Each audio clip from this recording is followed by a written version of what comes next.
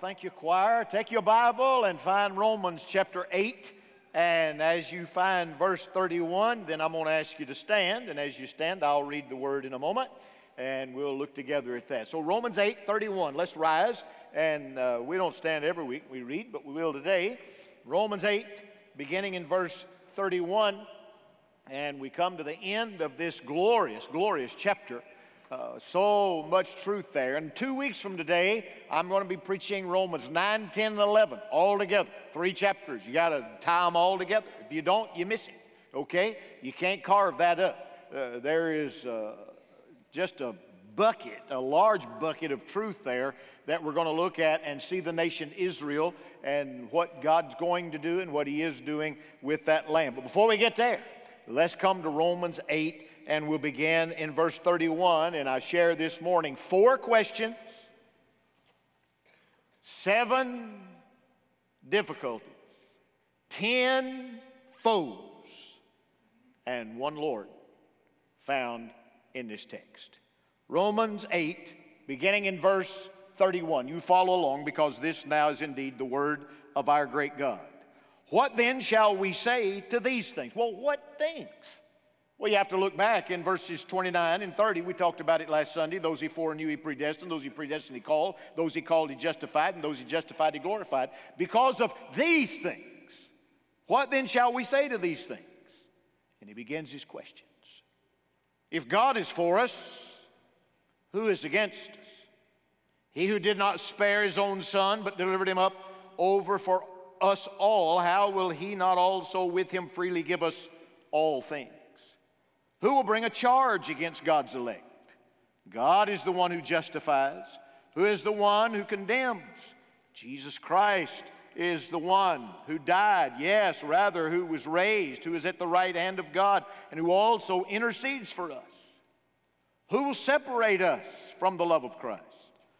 Will tribulation or distress or persecution or famine or nakedness or peril or sword? Just as it is written, for your sake we are being put to death all day long. We are considered as sheep to be slaughtered. For in all these things we overwhelmingly conquer through Him who loved us. For I am convinced that neither death nor life, nor angels, nor principalities, nor things present, nor things to come, nor powers, nor height, nor depth, or any other created thing will be able to separate us from the love of God which is in Christ Jesus our Lord. 4 questions. We all face them. And we all can answer them if we run to the one who is the answer. Jesus is the answer. Father, I pray that you would open this word to our heart and soul today. I pray you'll open my heart, my mouth. I pray you'll open the spirit of everyone who listens here and online, and pray, Father, that you'd speak now straight to our soul. Save the man that's lost, build up the discouraged, and I pray that you would teach the disciple the truth of the Word of God. We love you now in Jesus' name. Amen. Thank you, and be seated, please. Dark clouds and strong enemies can bring doubt and questions to the Christian life. No one is beyond it. No one is so mature that they never face the dark clouds or the strong questions. Paul was that way. If you read the 11th chapter of 2 Corinthians, there are 11 verses there, verses 23 through 33. And he speaks about being beaten and stoned and in dangers and in hardships. He's hungry, he's cold, he has sleepless night after sleepless night after sleepless night, and more, he says. How in the world did he overcome that? Jesus is the answer. That's how you become more than a conqueror. That's how you are victorious, is you run to Jesus, who is the answer for all of these questions. So let me pose 4 questions. and then invite you to come running unto the answer. Number one, he asks, who can be against us if God is for us? If God's for us, verse 31, who is against us? Well, a lot of people come against us. Even when God is for us, there are those that come against us. In Acts 20, verses 28 through 31, Paul warned the church and said, be on guard for yourselves and for the flock among which the Holy Spirit has made you to be the overseers. He's talking to the pastors, the shepherds, to shepherd the church of God, which he purchased with his own blood. I know that after my departure, Paul said, when I'm gone from here, savage wolves will come in among you, not sparing the flock and their own selves. Men will arise speaking perverse things to draw disciples away to themselves. Therefore, be on the alert. Watch for these divisive people. Watch for those that come gather a little group around them and say, let's do just this. The other bunch, they don't know. We're much more mature.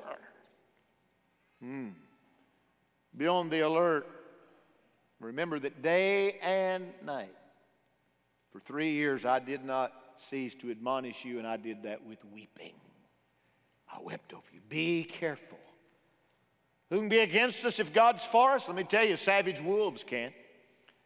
David said in Psalm 118, verse 6, that we should not fear any man, no matter what he brings and what he tries to come and says, I have a superior doctrine or a better way that I can be stronger. God's for us. Even when these come against us, do not follow after them. Who can be against us if God's for us? Well, wolves, savage wolves can be.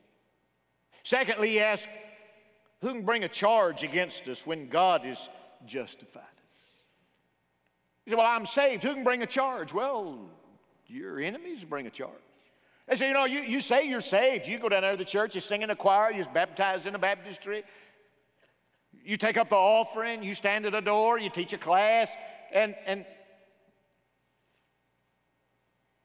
yet I see you say things and hear you say things and take certain actions. You're not perfect, you know. Well, you're not. So who can bring a charge? Because we're not perfect. But listen, what he said in verse 33, who will bring a charge against God? God is the one who justifies. No man has the last word. Jesus is the answer. He has the last word. Trust him, because he has justified you. He said in verse 30, those that he predestined, he also called. And those he called, he justified. That is, he declared us righteous. Turn back 2 or 3 pages to Romans 3 and verse 24. Look at it, Romans 3, verse 24. We looked at this a few weeks ago, but oh my goodness, what a great text. Romans 3, verse 24. Being justified, that is, declared righteous, a legal declaration, being justified as a gift. Friend, you didn't earn it, God gave it to you. It's by grace. It's not something you do. You can't be baptized enough times for it. It's by grace, unmerited favor, through the redemption which is in Christ Jesus. It's a gift. It's by grace. It's through redemption. Who can bring a charge? Why, you're not going to. You can't know. Well, yes, I can know. Even when others bring a charge, run to Jesus. He's justified you. When you blow it, he's justified you. This is good news. Thirdly, who can condemn us when Christ died for us? Now, this is where the devil sits on your shoulder and he condemns you. Say, well, I know you say certain things, but look at what you do. Look. And he brings condemnation. How does Jesus answer that, or has Paul answered that in verse 34? Christ Jesus is he who died, yes, rather was raised, is the right hand of God, also intercedes for us. These are the four pillars of salvation. He drives these foundation stones into the ground and into the theological bedrock when he says, here are the, never forget these four things. Jesus died, he was raised, he's at the right hand, and he's praying for us. What a Savior. Who can condemn us? Well, the old wicked one will sit there on your shoulder. You're not worthy. No, I'm not. You can't really know. You know what you need to say to the devil when he comes and starts telling you all that stuff? Just look at him and say, go to hell.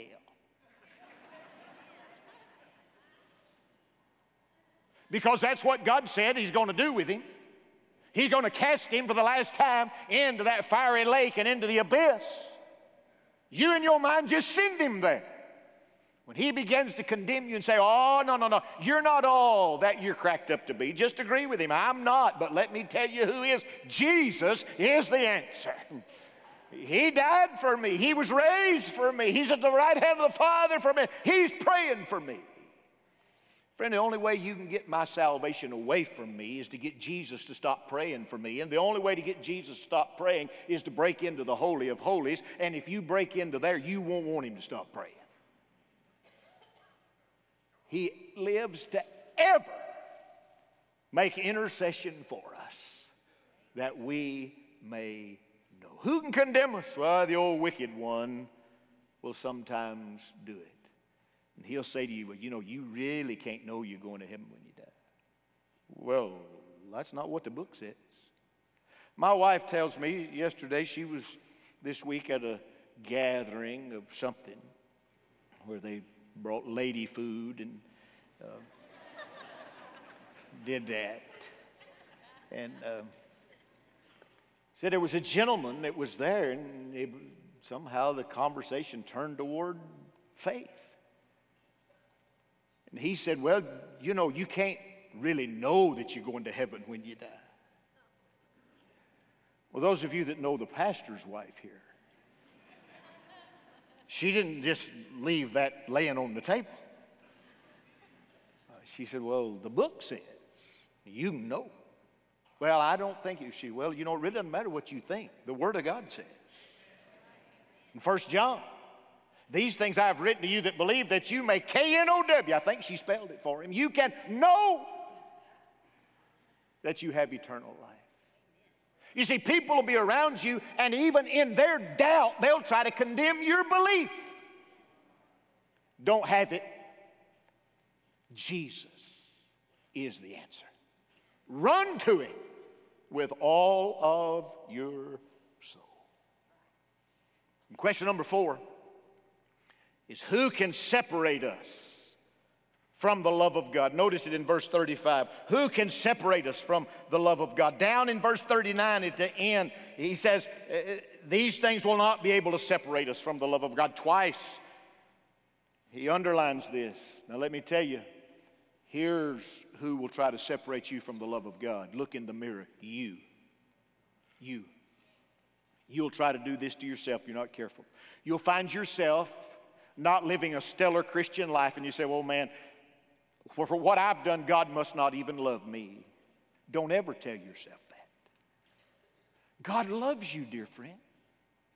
If he loved the prodigal that went away and invited him home, he loves you.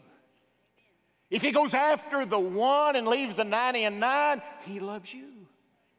Don't ever let yourself tell yourself that God doesn't love you. Who can separate you from the love? If you're not careful, you will separate yourself. Oh, but God continues to love even in your disobedience, even in your sinfulness. He continues to love. He calls you to repentance. He says, come. But never think God doesn't love you. I care not what you've done. I'm here to tell you, God loves you. Your mama may not love you, but God loves you. And if you live where your mama doesn't love you, you're in a mess. You may be the place where some friends don't love you, but let me tell you, God loves you. You can't be separate from the love of God. He comes after us. And in this text, then, he names 7 difficulties and 10 foes about this particular question. Who can separate us? Well, notice what he said in verse 35. Will tribulation or distress or persecution or famine or nakedness or peril or sword, can they do it? No. But oh, they come. That word tribulation is the word thalipsis. It means pressure. Its first cousin is the next word. It's the word distress. I read one author this week in a Greek context who said this. He said, tribulation is a crushing pressure from above, and distress is a crushing pressure from side to side. There's some things that come crushing down on us, and other things that begin to squeeze in on us. He says tribulation or distress, they cannot separate you. Persecution. Now, friend, you may not love America, and you don't have to, but let me tell you, you ought to thank God for it. While there is some persecution, we know nothing like the rest of the world knows. I did read this week of another athletic coach that was asked by some of the players, could you help us get baptized? And so he called the pastor of a church, and the pastor came, and the coach worked with them, and they baptized these players, and the coach lost his job. He stood. What a weird world. Just one generation removed. When I was in school, if a bunch of people wanted to be baptized, if the teacher didn't do it, he'd lose his job. Because the pastor had been upset he didn't call. But there's a new persecution in our world today. There's this pressure. Don't speak up, don't stand out.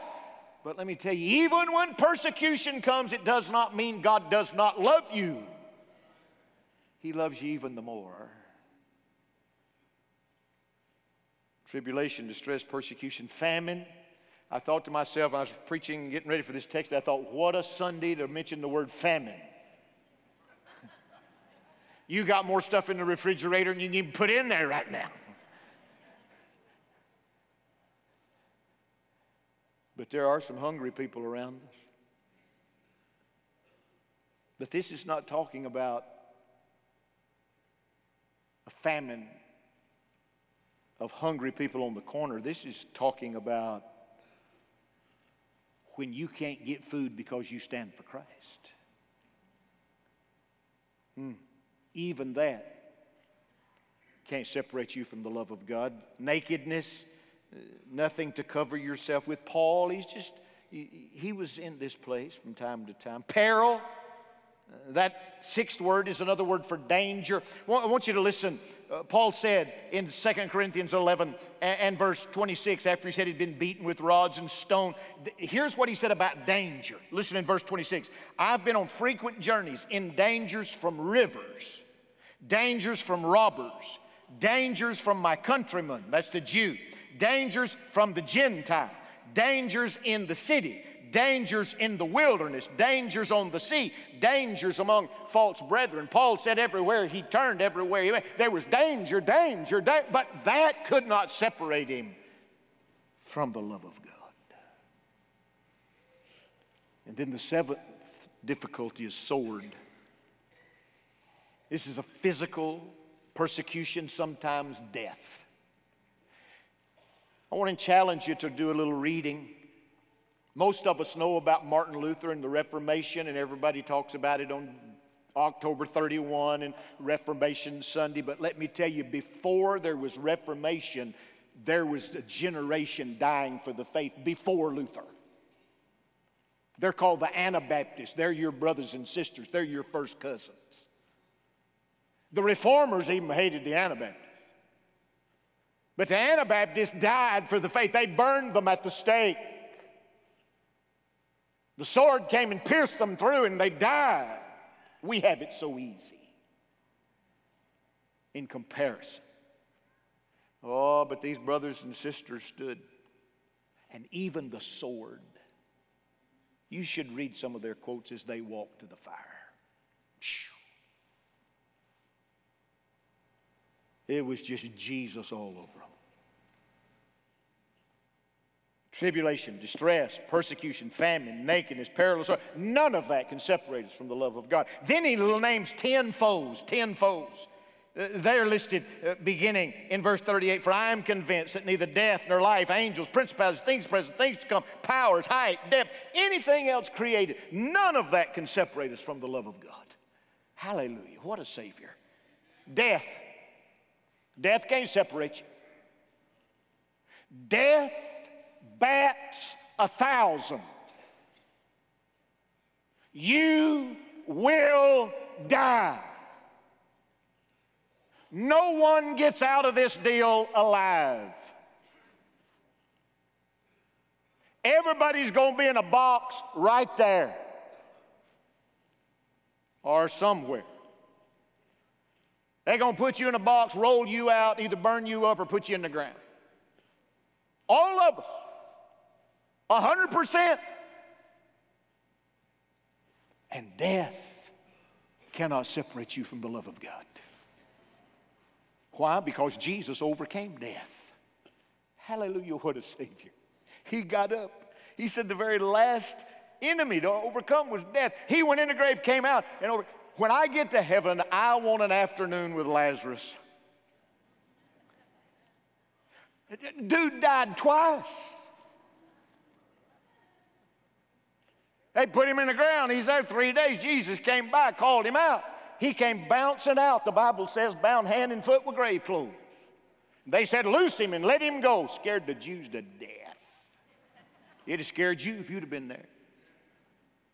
They said, we went to his funeral. Here he is standing up. Now, he got his name in the book, but the reason I want to talk to Lazarus is you died twice. And they don't even tell us. Well, what happened the second go round?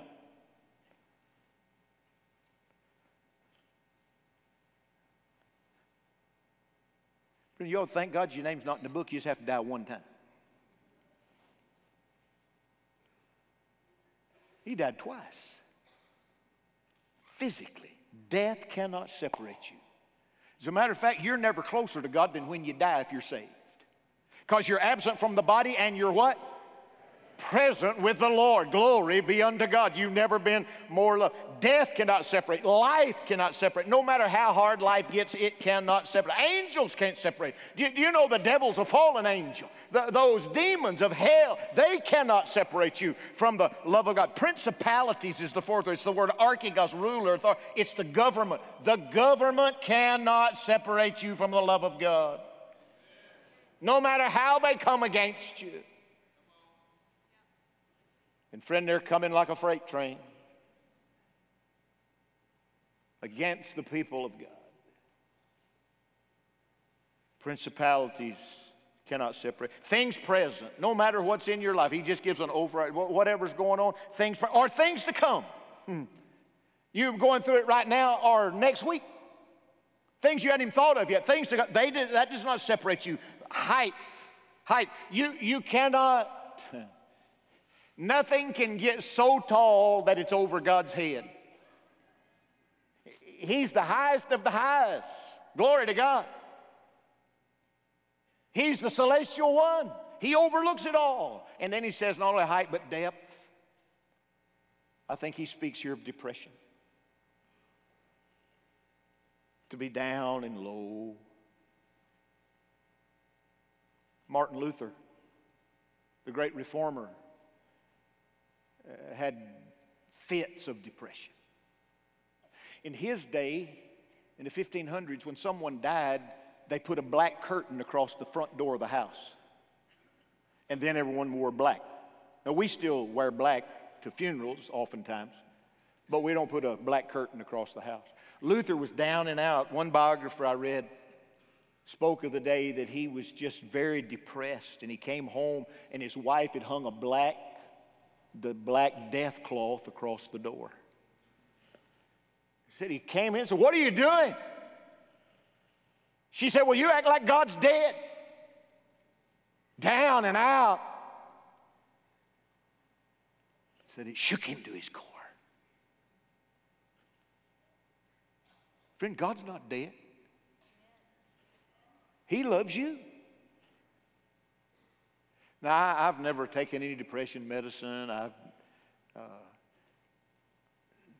That's not been a malady for me. But I do have fits of it.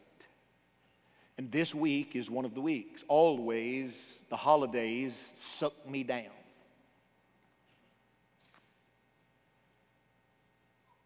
I mean, John and I, we have Christmas, but what do? We work.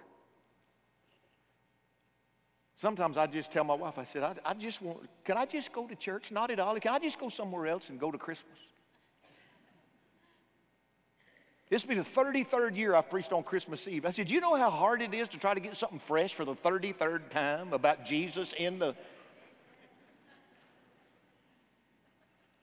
It's self-imposed pressure, I understand that, but it just kind of sucks me down.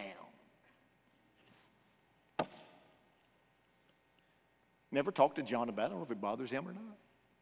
But it's a burden. I mean, where do you think the idea for this musical comes from? He just orders it from Lifeway? Somebody has to pray through that and find it. And is it going to be good or not? Sometimes there's this, you've been in it. It just kind of sucks you down. The depth. Even that cannot separate you from the love of God. When you're at your lowest low, He's with you. What a Savior.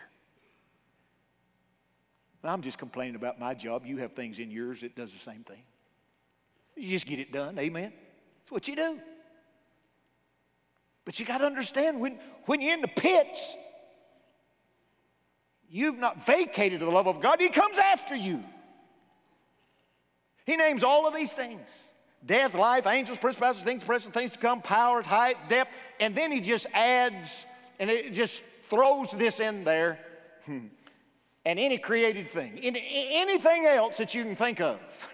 Just name it, and so I'm going to name it. Here's the other thing. AI. Anything else you... Who would have thought 30 years ago there would have been a thing called artificial intelligence? Somebody asked me the other day, do you believe in AI? I said, yes, sir, I do. It's called actual ignorance. That's what I think it is. It's actual ignorance. Artificial intelligence? And I understand you put it in the computer and it spits it out and it can give you a sermon or it can give you a story. But somebody's got to put that stuff in there before it comes out. And they talk about all these, they're going to be robots going through those. They're coming to get us. Oh, turn them off.